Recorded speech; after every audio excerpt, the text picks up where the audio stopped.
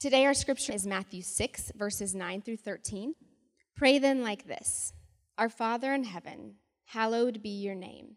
Your kingdom come, your will be done, on earth as it is in heaven. Give us this day our daily bread, and forgive us our debts, as we have also forgiven our debtors. And lead us not into temptation, but deliver us from evil. This is the word of the Lord. Thanks be to God.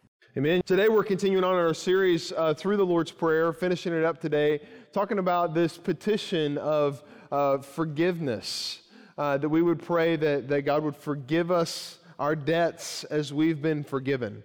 And as I thought about this idea of forgiveness this week, it's really the whole reason Jesus came. And for me, the idea of forgiveness was shaped from an early age. And the general logic of forgiveness is this.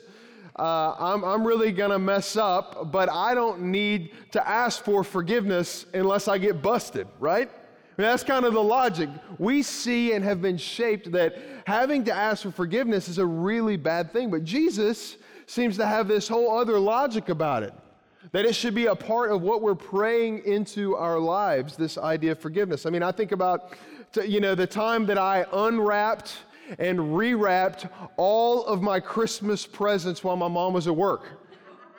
She found out I'm not good at wrapping, had to ask for forgiveness. I think about the time that I literally laundered $40 from spare change from my mother's change bowl in the bathroom. She found out I had to ask for forgiveness. I think about the time that I was 12 years old riding on a dirt bike and running from the police on a highway.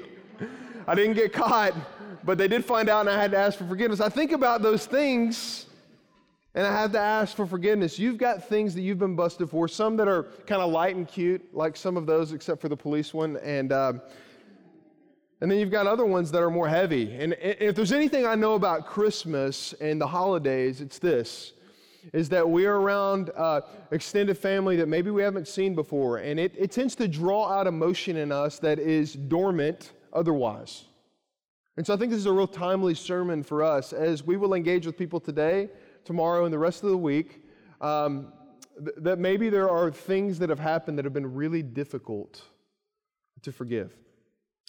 So Jesus says this in his prayer: forgive us our debts as we have also forgiven our debtors. He assumes that will be part of our prayer life and our relationship with him. And then he adds this clause onto the end that's one of the scariest passages in the Bible. He says, for if you forgive others their trespasses, your heavenly Father will also forgive you. But if you do not forgive others their trespasses, neither will your heavenly Father forgive your trespasses. So when we pray for our ability to forgive, we're actually praying that God would make us to believe the good news of the gospel, that we're actually forgiven. And that's really where the big idea of this sermon comes from today. We learn to forgive by living forgiven.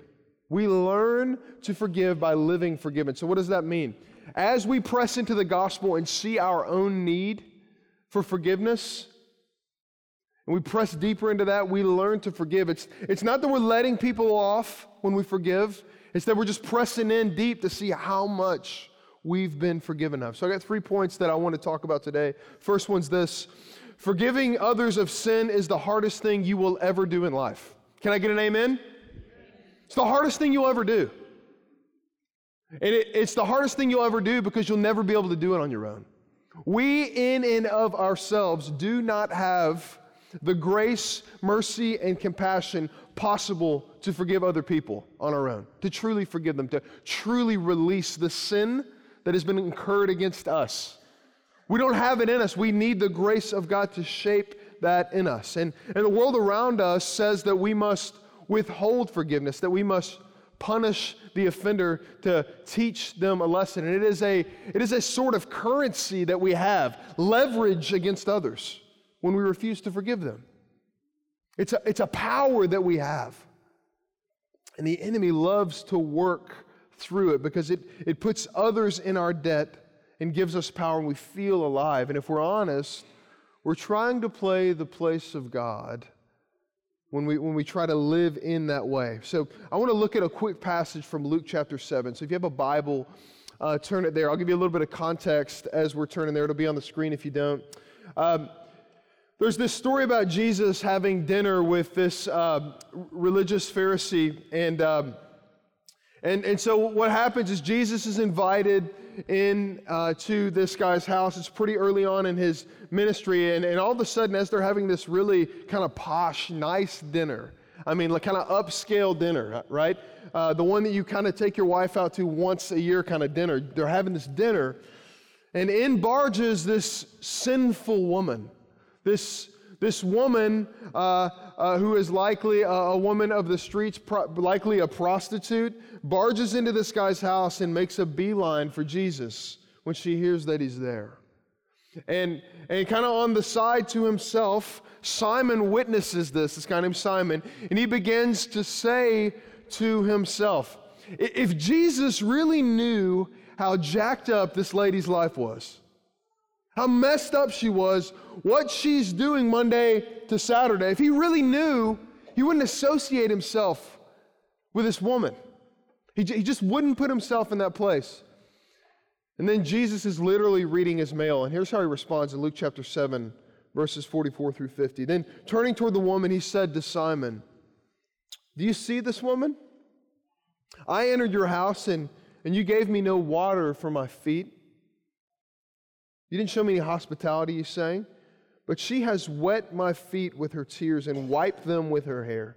You gave me no kiss, but from the time I came in, she has not ceased to kiss my feet. You did not anoint my head with oil, but she has anointed my feet with ointment. Therefore, I tell you, her sins, which are many, are forgiven. For she loved much, but he who is forgiven little loves little. You need to underline that in your Bible. He who is forgiven little loves little. And he said to her, your sins are forgiven. Then those who were at the table with him began to say to themselves, who is this who even forgives sins? And he said to the woman, your faith has saved you. Go in peace. You see, Simon didn't have a category for forgiveness because he didn't see himself as a person who needed to be forgiven of anything. And so he is full of this kind of self-righteous indignation about himself. And he didn't see himself as someone who actually needed Jesus to forgive him of anything. And so he couldn't really worship Jesus because he didn't really need Jesus. And that's the key for us. You'll not worship Jesus unless you need him. Unless you're desperate for his presence in your life, unless you're desperate for the forgiveness that he can show to you in your life, you'll not need him, you'll not worship him. And when we realize that we actually need to be forgiven and that Jesus actually has the power to forgive, like these guys realized at this dinner, that's the place where worship begins in our hearts. You see, the world tells us that when you have to ask for forgiveness, it's a terrible thing because it means that you've sinned. Well, what Jesus invites us to is to be honest with where we're at today.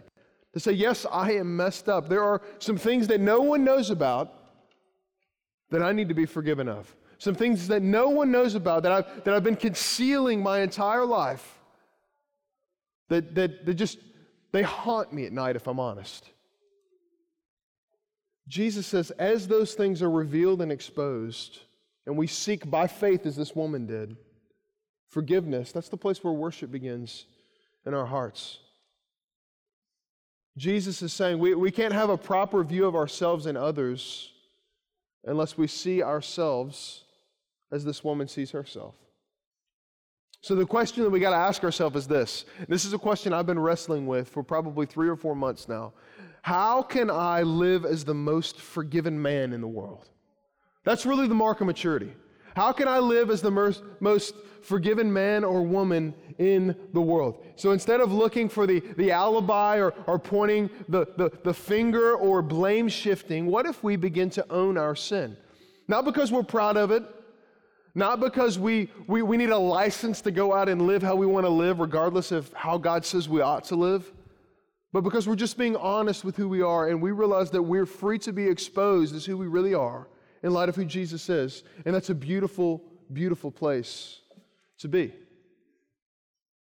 It's not about posturing your life to find the least amount of exposure of sin and therefore desire of forgiveness.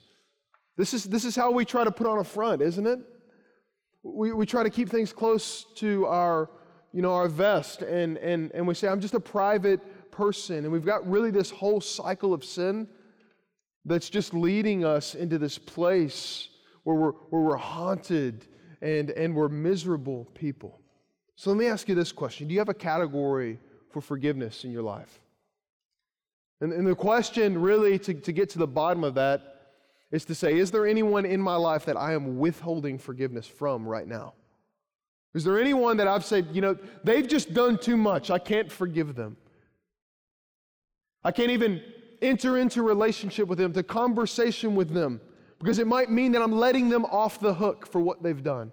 Is there anyone in your life like that right now? Because Jesus says, he who is forgiven little loves little. He who's forgiven little loves little. So how can we live as the most forgiven people in the world and therefore actually release ourselves to worship Jesus for what he came to do, which is to rescue sinners? That's the whole reason that baby was born in a manger, is that he would be on a rescue mission. That takes us to our second point.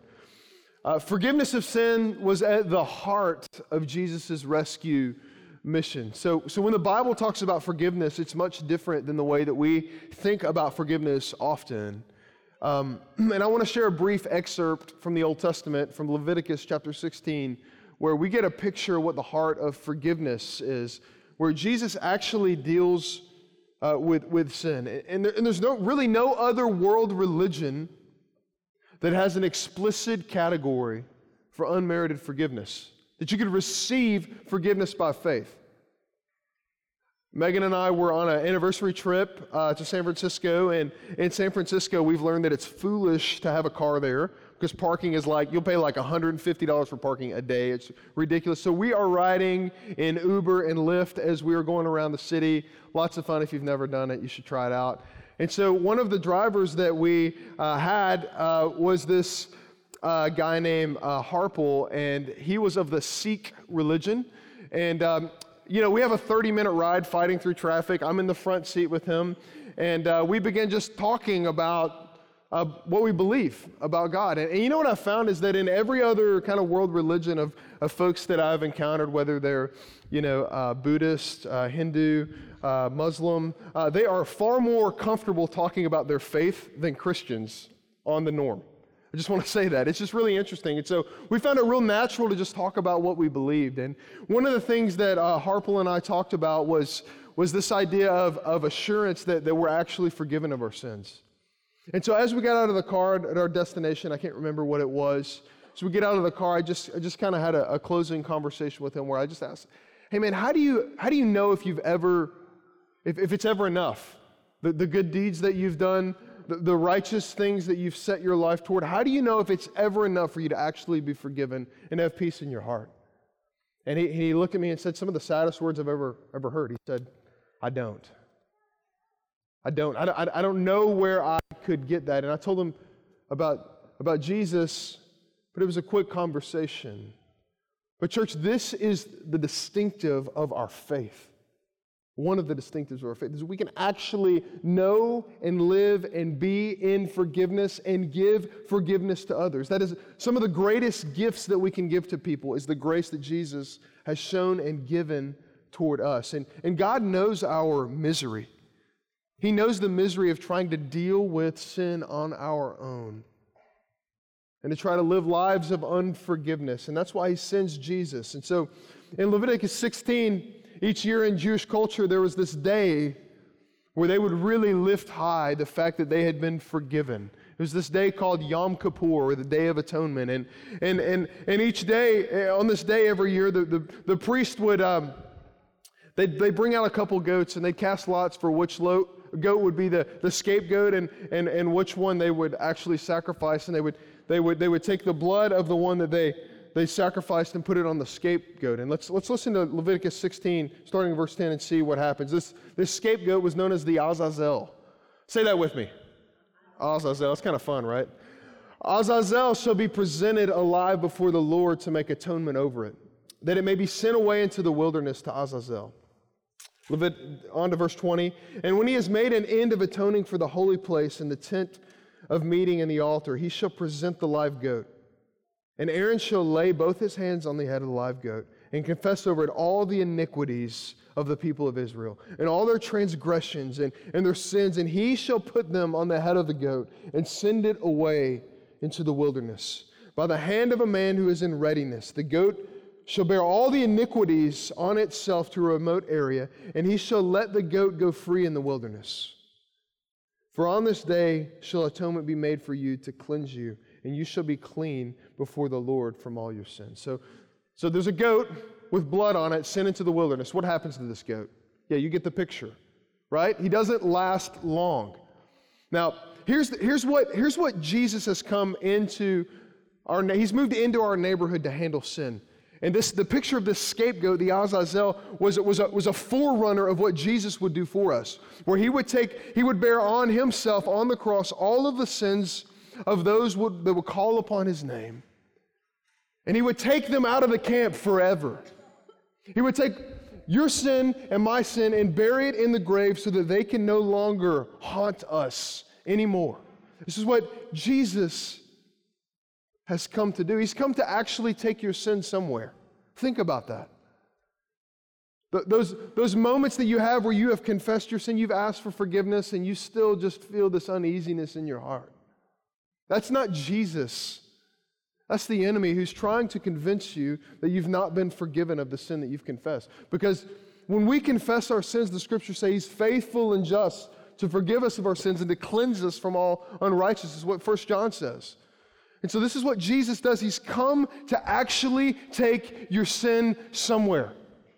To cast it, as the psalmist says, as far as the east is from the west. That's how far he's removed our sin from us. Because of his grace, the sins that you can't forget, he can't remember. And guys, that is the best news that we could possibly hear this morning. God has buried our past in the grave. Can we let it stay there? That's the good news of the gospel. So then Jesus says that the way that we've been forgiven there'll be a direct link between how we forgive and how we see ourselves as forgiven. So let's kind of close out our morning by looking at this. We learn to forgive by living forgiven. So in our journey with God, maturity looks more and more like a growth in awareness of our forgiveness before God. That's what it looks like each and every day. And the best example of this that I can find in the Bible is this story about this dad and these two sons, right? And it's just interesting because the vivid picture that I get from this story is not the sons, it's actually the dad. Because here we have this super wealthy man running after his son. Now think about that, a picture of a man of means that's not being served, but he's actually serving, and he's running.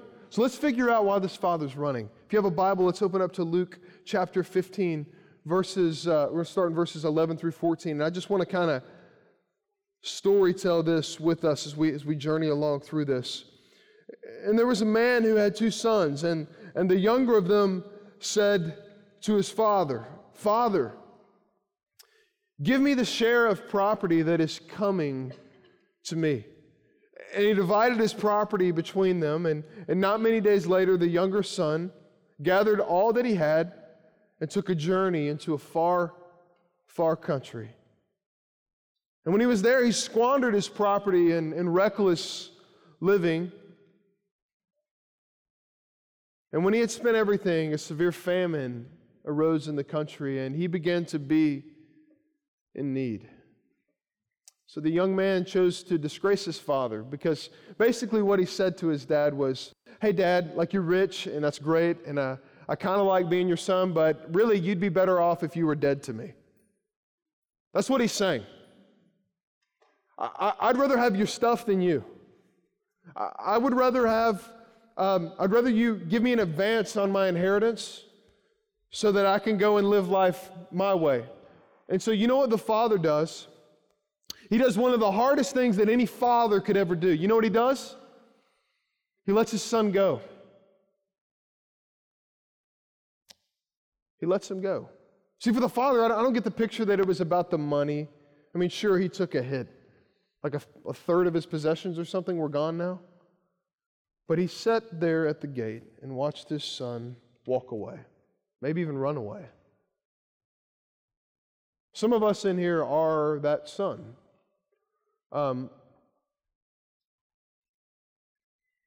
We've ran away. We've ran away from our Father in heaven. We've ran away from those who have pointed us to our Father in heaven.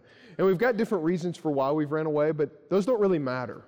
What matters is that we've run away. And the interesting thing is that kind of the son's life kind of goes on in this reckless living until he comes to this day where the Bible says, he began to be in need. And that's the place that every son has to get to. Every daughter has to get to have a viable and life-giving relationship with their Father in heaven, is to get to the place where you're actually in need of God. See, the truth is that you're always in need of God, and that He's even providing for you when you're not asking for it. He's giving you air to breathe. He's giving you a roof over your head. He's giving you food to eat. And we know that all of these have come from God, because the Scriptures say in James that every good and perfect gift comes down from the Father of lights, who doesn't change. So everything that we have, we're enjoying, regardless of whether we're acknowledging that it came from the Father's hand or not. And he became in need, and that caused him to think when he got to the place where he was in need. Are you in need this morning, church?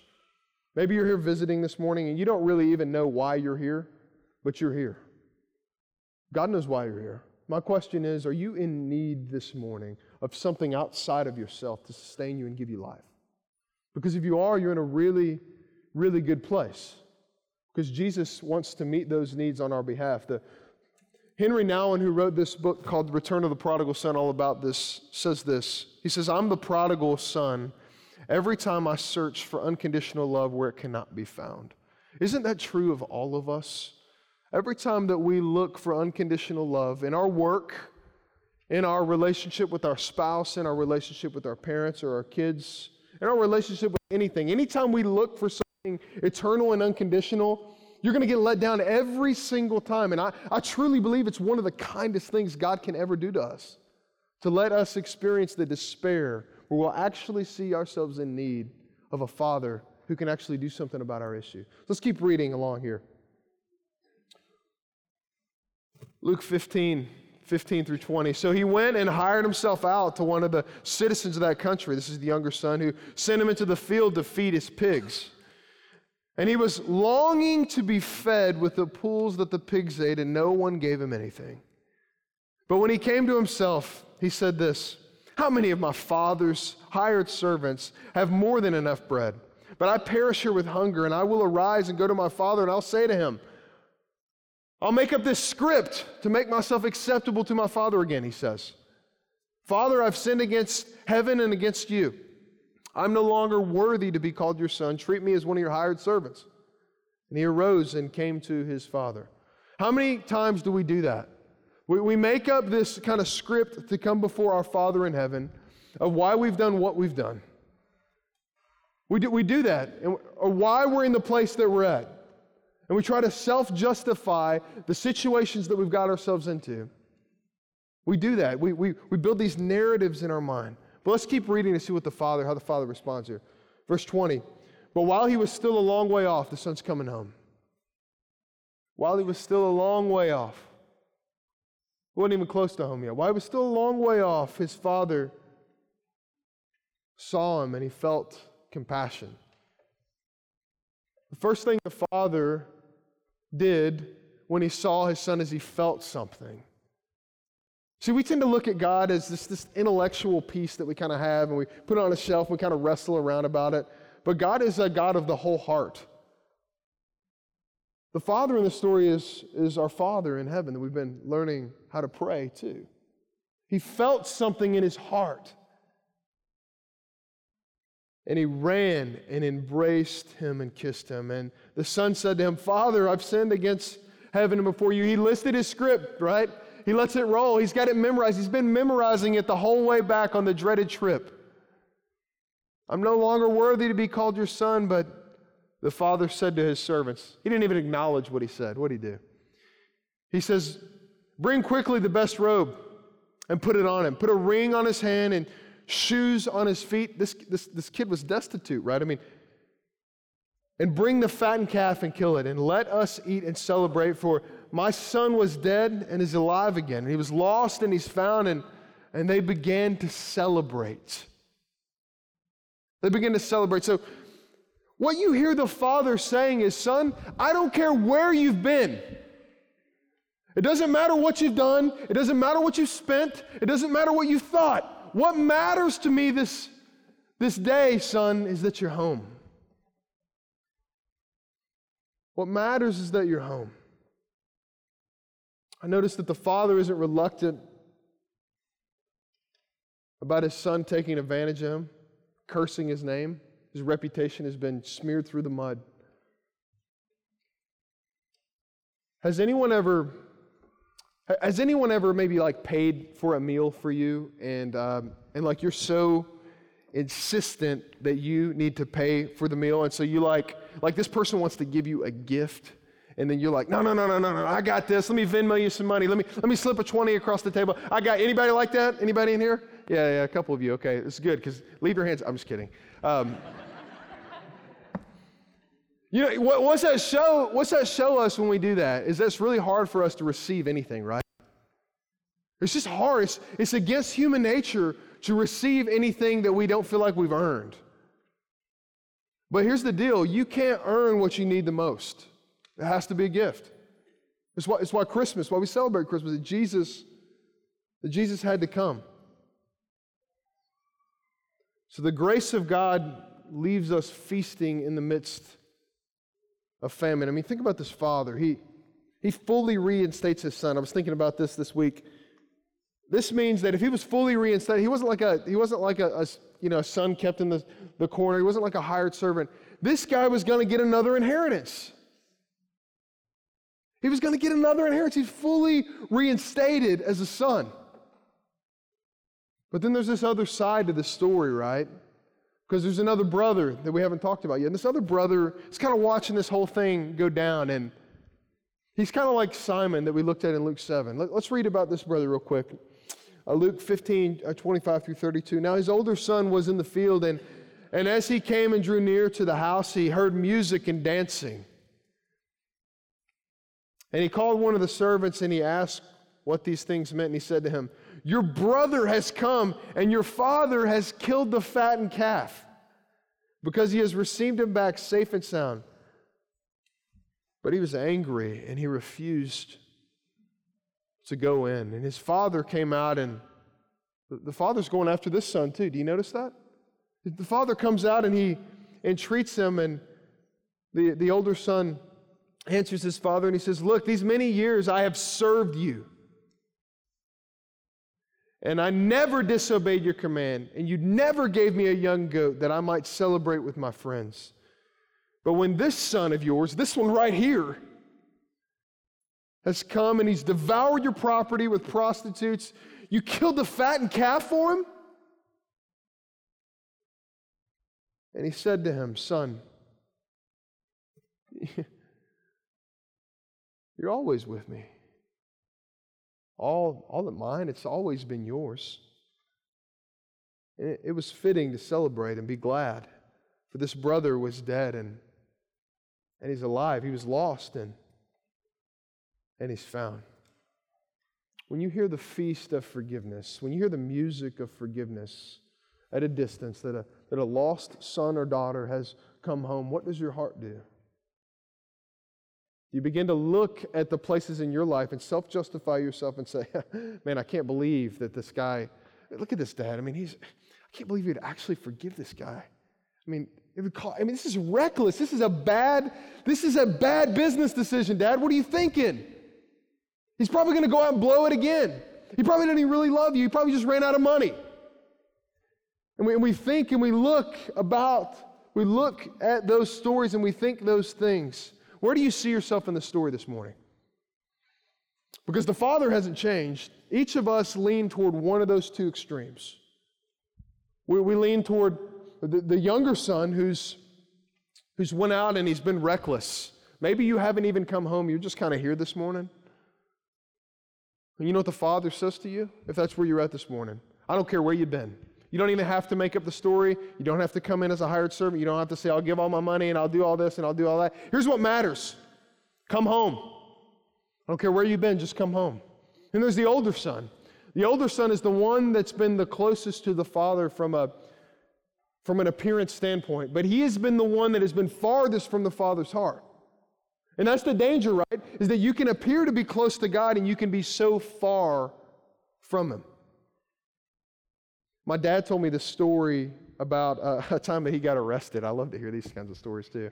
And he told me, I don't know that his father was a believer, but he told me about a story that really marked him and how he has learned to forgive.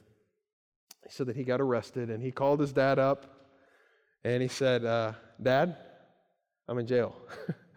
and his dad said, I'll be right there. He came, he bailed him out, picked him up. They never talked about it again. It wasn't that the dad was so mad, my grandpa, Papaw was so mad. No. He just wanted his son home. He'd be willing to do anything to bring his son home. He didn't say, now you've got to do this, and this to earn what I've paid for you. No, he didn't say that. He said, just come home. And you know what happened? The love that my Papaw had for my dad just knitted their hearts together. That's what God's love does for us. He doesn't care about your future obedience that you're going to promise Him. He didn't care about that. What He cares about is that He has the power and the means to forgive, and He just wants you to come home. So some of us need to repent this morning for our reckless living and leaving home, and we need to come back to our Father. Others of us need to repent for our self-righteousness, for being hypocrites, like we're close to the Father, but we're not really close to the Father. You see, the interesting thing is everybody always thinks about the story, and they think about the younger brother who's went out and blown it, right? They think, man, I can't believe that guy. He's the only one in the story that we see reconciled to God. Not the older brother. We don't hear how that story ends. We just know that the father goes after him and the son wants nothing to do with it. So as we close, I want to challenge you with this. What's it look like for you to live as the most forgiven person in the world this Christmas, this year, 2018? What's it look like for you to live as the most forgiven person in the world? That those outside the faith and those inside the faith would receive such grace from your life because you are a conduit of the forgiveness, grace, mercy, and peace of God. What would it look like for you to receive that? Let's pray together. Our Father in heaven, we just give thanks that while we were yet sinners, Christ died.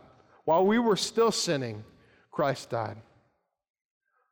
And Lord, as we think about these stories, these truths that your Scripture unpacks for us, and some of us feel like you've been reading our mail, that you're speaking straight to us this morning, God, I pray that we would not leave this place this morning without acknowledging the fact that you've met us. That you met us in a profound way, Lord. I pray for those in this room right now that are harboring unforgiveness toward other people. Lord, I cannot imagine what some of us have endured from the hands of others. But Father, you can. That's why you sent Jesus, to actually take our sin somewhere, to actually deal with it, to actually give us power to live as forgiven people who are able to forgive others. So Lord, meet us this morning. Meet us in a profound way and touch our hearts. It's in Jesus' name that we pray. Amen.